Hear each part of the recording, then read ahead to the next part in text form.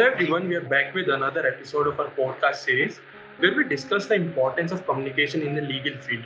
I am Anurag. I'm Vineet. I am Harshit. And I am Anas, and we are students from National Law University, Delhi. I will be moderating the discussion for the day. For today's episode, we have Mr. Nipun Saxena as our guest. Mr. Nipun Saxena is a practicing advocate in the Supreme Court of India and various other high courts. He is a graduate from National Law University, Delhi. He has appeared before many tribunals and quasi-judicial authorities, some of them being NGT, NCDRC, taxation, and various other tribunals. He has authored and contributed in various international and national publications. He was also associated with the Additional Solicitor General of India.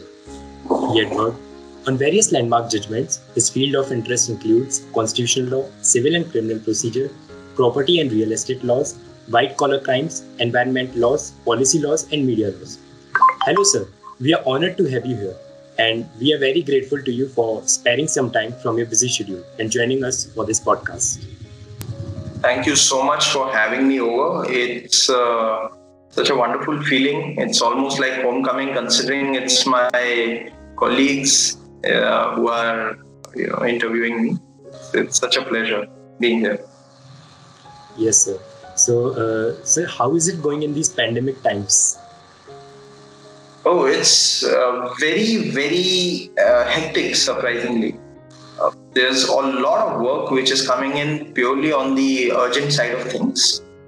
There are orders which have to be passed with respect to individual cases which require urgent interim intervention by the court. And so there's a lot of work for us because now that the things have gone virtually, it becomes very, very essential that despite physical infrastructure being shut down or, in the process of being shut down, individual liberties and human rights, human rights have to be protected.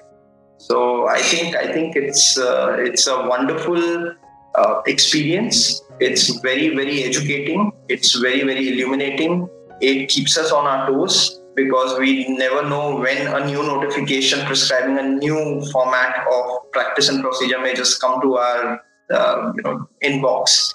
And so I think it's very challenging but very rewarding. Definitely, sir. It's a tough time for all of us, and we hope that you are keeping safe in these times.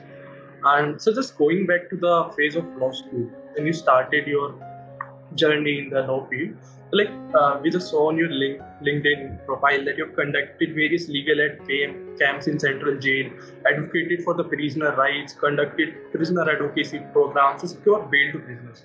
So how do you see the role of communication when it comes to counseling of prisoners? And not only for prisoners, but in general for the client counseling that you do with your clients. So what should be the way of communicating with them so that everything that is useful for the case can be obtained? Okay, let's divide this question into different parts, right? Part one is my experience at law school. Part two being, of course, how did it shape up how was my experience with the prison inmates who were there, who were to be liberated. And third is general client counseling, right? So let's talk about the law school part.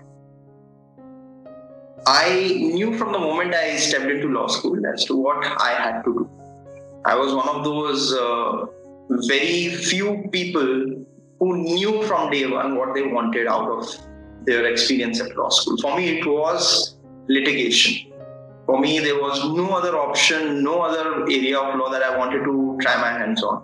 Some called me obstinate, some called me stubborn, some called me, they gave me various adjectives.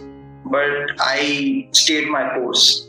And this is where NLU Delhi was in its founding years. So in 2008, 2009, there were many, many individuals who had to decide whether to take up different law schools such as NLS, NALSA, NUJS, or try their luck with NLU Delhi. But we had a very dynamic leadership, under Professor Dr. Ranveer Singh. And he said, go ahead, do whatever it is that you want to do, and I will support you on an institutional level so long as you bring me results.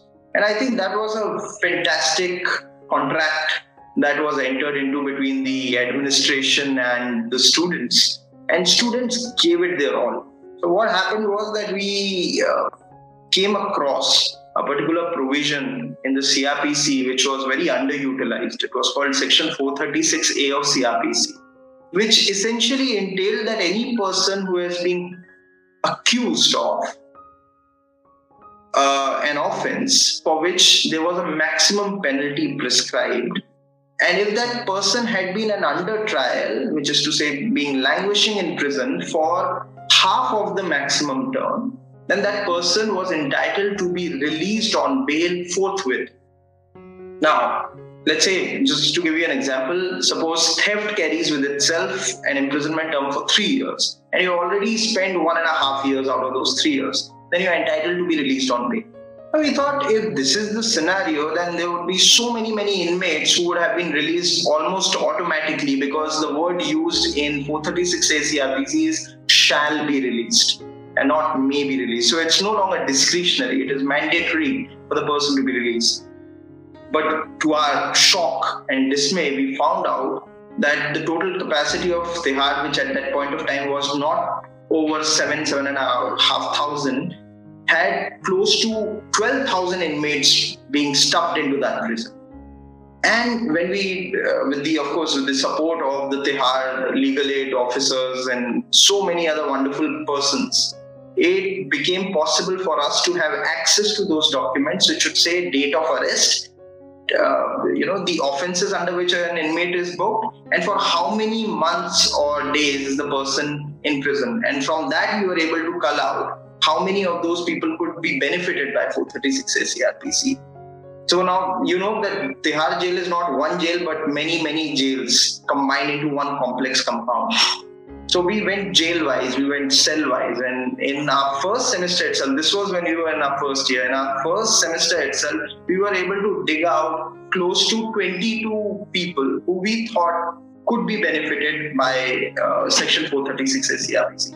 Now comes the challenging part, representation, asking them whether this is in fact true, or are there any other provisions under which they are booked. Say for instance, somebody may be booked under in FIR, there may be 2 provisions, but by the time charge sheet is filed, those 2 provisions may increase to 5 provisions. You see? So you have to constantly be in touch with the client, of course, not client, but the inmate, and you have to constantly ask that person as to, elicit information, find out what is going on in hearings, because a person cannot be traveling on every day to the court. So, and most of these inmates are clueless. All they want to do is get out of it, right? So we also come across so many people who give so many different stories. So those stories had to be counter-verified with the documents which were available with the prison authorities and with the court records.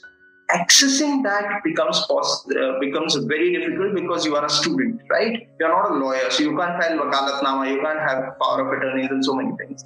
So the thing that we did was we dug out this provision called Section 32 of the Advocates Act.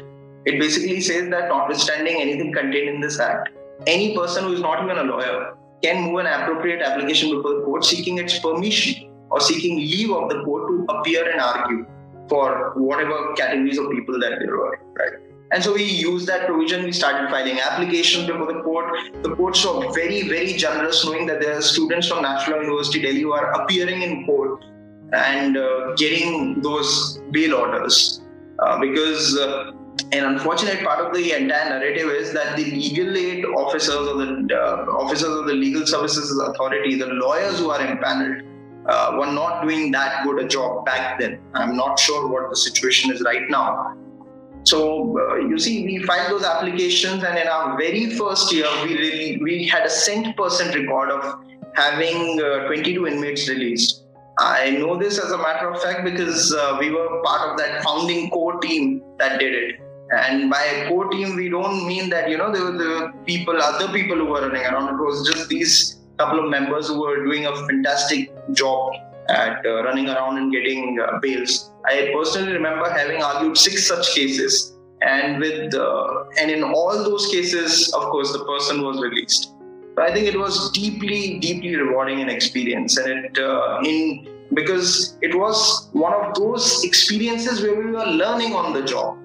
You see, as law school students, in first year you don't have a brush with CRPC. You only read CRPC in your second year, right? But we dug out so many commentaries, found out judgments which would apply, started making submissions. We were very, very naive. We were very, very, at the time when we were making our submissions before the court, we thought it was just another moot court exercise. To our surprise, we found out that it was not so. But the judges, God bless all of them, were so accommodating that they essentially allowed all our applications that were filed with such amazing results. And then later on in our second, third year, we found out that the Honorable Delhi High Court has taken a suo motu cognizance of the issue and decided that automatic release would be ensured in all such cases where 436A CRPC's benefit could be given. You see, hundreds and hundreds of people could get out because of that wonderful initiative that was started by the National University Delhi's Tihar Prison Advocacy Project.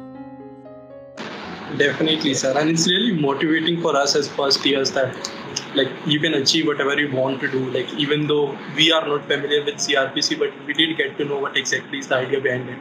But sir, you did mention that from the very starting, you were focused about litigation, sir. But that's not the case with all of us. So, what exactly was the idea behind it? Or even in my particular case or from my batchmates, so how should one find that particular interest? See, I wouldn't advise that my way was the best way to decide or determine your career. I think you should always be experimental. You must focus largely on the internships, on the kind of work that you're doing, on the areas of law that you find your interest in. And it is then and only then that you can take a call. Many people have not their calling even after they have graduated, even after they have spent almost 2 to 3 years. 2 to 3 miserable years in what they are doing, and they are not just enjoying what they are doing. So if it is something that you really, really like, coupled with the fact that you are taking up an area of law which is also financially rewarding, I think that's very important, because you see what happens is different areas of law will have a different niche attached to it. Let's say somebody takes up international human rights law or international criminal law. Now the only downside to international criminal law is once in 5 years or 2 years or 3 years, there would be a mega case which would come before the ICC or a special tribunal like the International Criminal Tribunal for Rwanda, let's say, right? Or for South Ossetia and Abkhazia and all those specific places. It becomes very, very difficult for you to be attached to that case, right? Because let's face it, there are far too many practitioners in all those domains. So you must look at the financial viability and and in terms of the development of law, the prospective, futuristic development of the law. If you see a scope, then get into it and do whatever it is that you love doing. And for that, and to that extent, I think it's never too late to decide what your calling is. So don't take that pressure on your head if you can't figure out, if you don't know whether to choose X area of law or Y area of law. But most important thing, I think, for first year students is please do not come with preconceived notions. You see, if you come with preconceived notions that, I would only want to do mergers and acquisitions and nothing else because this is what I've been harboring, because an ex-cousin's friend who is now working as a principal associate in a law firm seems that, he says that this is the best option available. I think it's not so easy. You find your own calling, you find your subject on the basis of your interest in the subject, nothing else. And believe me, if you really enjoy working if you really enjoy working on your subject, then you wouldn't even know the extent of time that you are spending in it. It won't be laborious, it won't be burdensome. You will enjoy every moment of it. Yeah, sir. So I think talking about how one has to find his area of interest, I think internships are one thing that play a major role in shaping that area of interest. if we do an internship, we get to know about do we prefer to go in that area in our future? Do we see that as a future?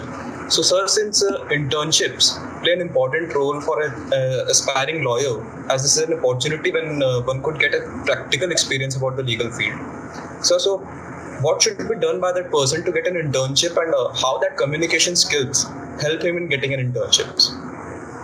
See, I think communication skills are very, very, very important in terms of from the moment you first apply. Don't make generic emails or cover letters, because we receive hundreds of internships in our office on almost every call for internship that we release. The most distasteful thing for a prospective recruiter is to see that the person does not know anything about their profile or their firm. They have not done, the candidates have not done their research adequately. You see, now in this wonderful digital age, you have access to so many resources about law firms, about partners, about the teams, about lawyers, litigators, whoever it is that you are applying to, what kind of matters they've done. If you involve that personal touch in your cover letter, or in your CV, or in your resume, or while you are having an interview, and you make the person believe that you are a fit candidate for that position, you meet the required skill set, coupled with the fact that you are willing to do whatever it takes to meet the goals, I think that assurance itself guarantees your position. You see, as lawyers, you will be selling ideas to your clients, to the judges, and also for consideration or rebuttal to the opposite side. You have to be convincing. There is no other way out of it. And for that, you have to be very, very effective in your communication skills. There is no two way about it. If you are not efficient with your communication skills, then you will always be underconfident. You will always be second guessing whether whatever you wanted to convey has been assimilated by the other side. But if you are clear in your head, you will be clear here, right? The same goes with your drafting. If you're clear in your head, you will be clear on the paper, right? So please, the step-by-step guide which worked for me is to have that idea in your head before it comes to your tongue. Organize it. Have a logical flow to that idea that you want to, put across. Third, imagine yourself to be in a setting where you are performing. Every word that you utter must have a specific,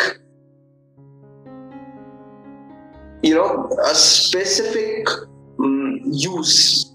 It must be able to convey a specific idea. It must be wed to the ultimate objective that you want to achieve, which is, let's say, that job, that recruitment, that opportunity that you want to encash.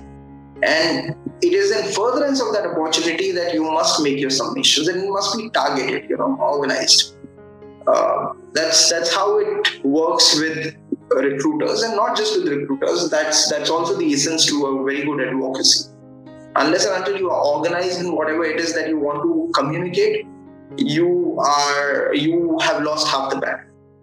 You can win provided you have structured what it is that you want to say, that you have thought about it from different perspectives. When you give them different perspectives, you would be surprised to see that the one that you feel is the most important may not be that important to the other person, but let's say your third issue may have found favor with the court or with the opposite side or whatever it is, right? Also, sir, I was just curious to put forward a point that, like, we did talk about the skill set. Sir, how do you think about the bar on the year of student who can apply? Like, basically, like for internship, people say like someone from third year or above can apply. So I definitely get the point that, like, since you get into your third year, you start learning the core laws. But given to the interest or the curiousness of a particular individual, shouldn't it be like allowed for all the individuals? It all depends. See, for instance, my office takes students only third year and above. But the reasons of us doing that is very simple. First and foremost, most of our practice revolves around Supreme Court and High Courts. you need to know Constitution. Because Constitution there is not just substantive, it is also procedural. The procedural aspects of Constitution. You need to have an excellent command over CPC, CRPC evidence, because nobody has the time to sit and teach that. Most of the internship experiences, a common misconception is that there would be somebody who is going to, take a Cerelac in the hand and spoon feed you. That does not work with internships. There, it is on your own observational capacity, on the basis of your own retentive capacity. Whatever work is being thrown at you is something that you are expected to do, irrespective of whether you know the subject or you don't know the subject. So, the ideal way to go about is immense reading, researching till kingdom come, and of course, presenting a good quality work to your seniors, whoever has demanded that work of you. The only downside that we see is that there's a lot of procedural aspects involved with litigation. The stakes are very high. You cannot leave it to a particular person in a matter involving, say, 600 crores of international commercial dispute, right? And your research, because nobody else has the time to do it, that is why the research is being delegated to an intern, right? And therefore, it becomes all the more necessary for that person to understand that kind of responsibility, whether that person can shoulder it. You can't expect that from a first year or a second year person to be equipped to deal with all these things, right? Unless and until, of course, I've seen many people who use all their connections, etc., to get through law firms in their first year, second year, just to, show as a proud badge to their colleagues and peers, I got through this law firm. And the kind of work that I've seen them being given is deplorable. They are photocopy guys, they are scanning guys, they are take one document, deliver it to table number so and so guys, right? This is not where you are learning. In your first year and second year, please go to trial courts. Please go and work with NGOs. Those are the kind of places where you learn a lot, right? You learn the very basics, the ABC, so that next time you appear before the court or you work with an internship before a Supreme Court or a High Court lawyer, you understand the distinction between intervener, impleader, plaintiff, defendant, petitioner, respondent, appellant, respondent, and you don't mix all of it. These are very basics, right? Nobody's going to sit there and explain it to you. This is something that you and you alone can learn, right? And to that extent, I think communication becomes the key. Wherever it is that you do not understand a point, please raise a question. Please ask. Do not fear that you will be called dumb or that you are stupid when you are asking that question. You are not. All of us have learned in a similar fashion because we ask too many questions. In fact, I used to ask so many questions that my teachers would be a testimony to that, were completely bugged.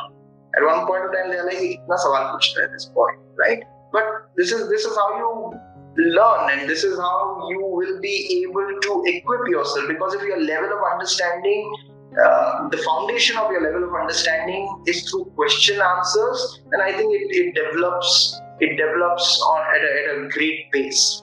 Yeah, definitely, sir. But sometimes we face a question that the training provided by law schools in language and literature is not up to the expectations, as language plays an important role in the legal field.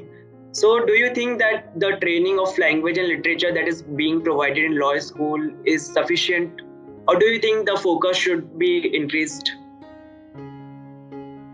See, it's a combination of different factors. First and foremost, of course, the formal education which is being provided in law schools and colleges is of quintessence.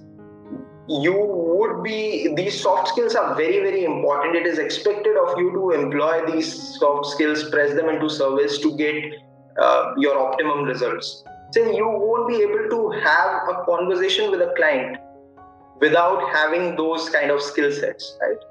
But you must also understand that question answering a client is different from cross-examination of a witness. Those are different sets of conversational skills that you would have to employ, right? Or thirdly, speaking to a judge. You can't talk to a judge in the manner you talk to a client, right? There's, of course, a difference of hierarchy, authority, and you need to be able to mellow down your speech. You need to have that different kind of diction. Your voice must be modulated so as to have that kind of conversation. So it's all different skill sets. And of course, I will be failing in my duty if I do not point out that law schools do not equip you with everything. They cannot. They simply cannot, because they can't visualize what area of law are you going into, right? So there are some basic, common, minimum basic skill sets that they teach you, and then they leave it to you as to how you want to go ahead with it. Say, for instance, mooting is important. I think everybody must moot. They must. I mean, it's not necessary that you make a career out of it by coaching other teams and other students from different law schools, or judging different moot court competitions. All of us have done it. I have done it. But after a point of time, I called it quits, because now the workload is so much that I just don't have the time for all of it. But right now, you don't have that kind of time. You have that luxury of a time with you, right? So invest, learn, try to do as much public speaking as possible. Try to get into or enroll yourselves into debating sectors, into moot court societies, into MUNs, whatever, call it whatever it is, that every opportunity that you get, work with legal aid camps. It's an excellent opportunity for you to understand what are the requirements of the client. You may have n number of things in law to tell your client, but your client does not want that kind of relief. What do you do? How do you get out of it, right? These are so many important things that you are not trained in law school specifically, but you can learn. It's not that these things are not around you. All that you have to do is to be observational, is to see whether these things will, those opportunities keep coming. So, sir, we talked about the training given in law schools, and you being an experienced holder of law school. So, sir, I want to know about your personal experience of being trained in language and literature in law school, and how the training was helpful to you and how it is useful in courts. Also, did you develop your own skills of using language in courts? Okay, so it's a very interesting question. Of course, on the formal side of it, we were trained and we had law and literature in our first year, right? And we had those wonderful, amazing stress buster sessions with Dr. Prasannachu, who ensured that we had a very good time. Also, at the same time, we knew that we were learning a lot in the entire process. Those classroom exercises were fun. They were de-stressing, and it was something that we really looked up to, looked forward to. But I'll be very honest with you. There are certain limitations with any course curriculum. No course curriculum can train you to be the best version of yourself. You have to put those kind of efforts, right? You need to know, you need to observe. To be able to communicate effectively, the first and foremost thing that you need to do is observe. Observe your peers. Observe that one speaker who has the attention of the entire room, and see what is it that they are bringing to table. Look at their pauses. Look at how effective and convincing their arguments are. Look at the manner in which they are addressing the gathering, right? And then you formulate your own styles. Personally speaking, I was interning in the Supreme Court, and I had the pleasure and the honor of working with some of the most renowned names in the profession, right? We have been going to courts and observing Mr. Nariman at work, Mr. Surabji, Mr. Tihar, who unfortunately is no more with us, Mr. Ashok Desai, another great counsel of eminence, right? Mr. Salve, Mr. Sibal, Dr. Singhvi, Mr. Rodgi. The list is just endless. There's so many brilliant speakers, equally endowed with the skill to persuade the bench. And it is there that we learn. It is there that you look at different speaking styles, different styles of addressing the court, different manners in which they organized, they structured what they were supposed to say. And in cases where we thought were hopeless, they were able to obtain relief for their clients. You see? And it is then and only then that you draw comparative analysis, see which of these fits your bill. And it is then and only then that you come out with your own style of art. You see, it's not that you are like just focusing on one person and emulating that style, because then you are just a copycat. It makes more sense for you to apply your own brains, see which style fits you, right? And it is then and only then that you become very, very adept at communicating. Because you see, one skill set may work with one bench, it may not work with another bench. Some bench may want you to go to the issues first. Some bench may want you to be very proper in your decorum while you are addressing the court. All of this will come by judging the judge. It's not the judge judging you, it's vice versa.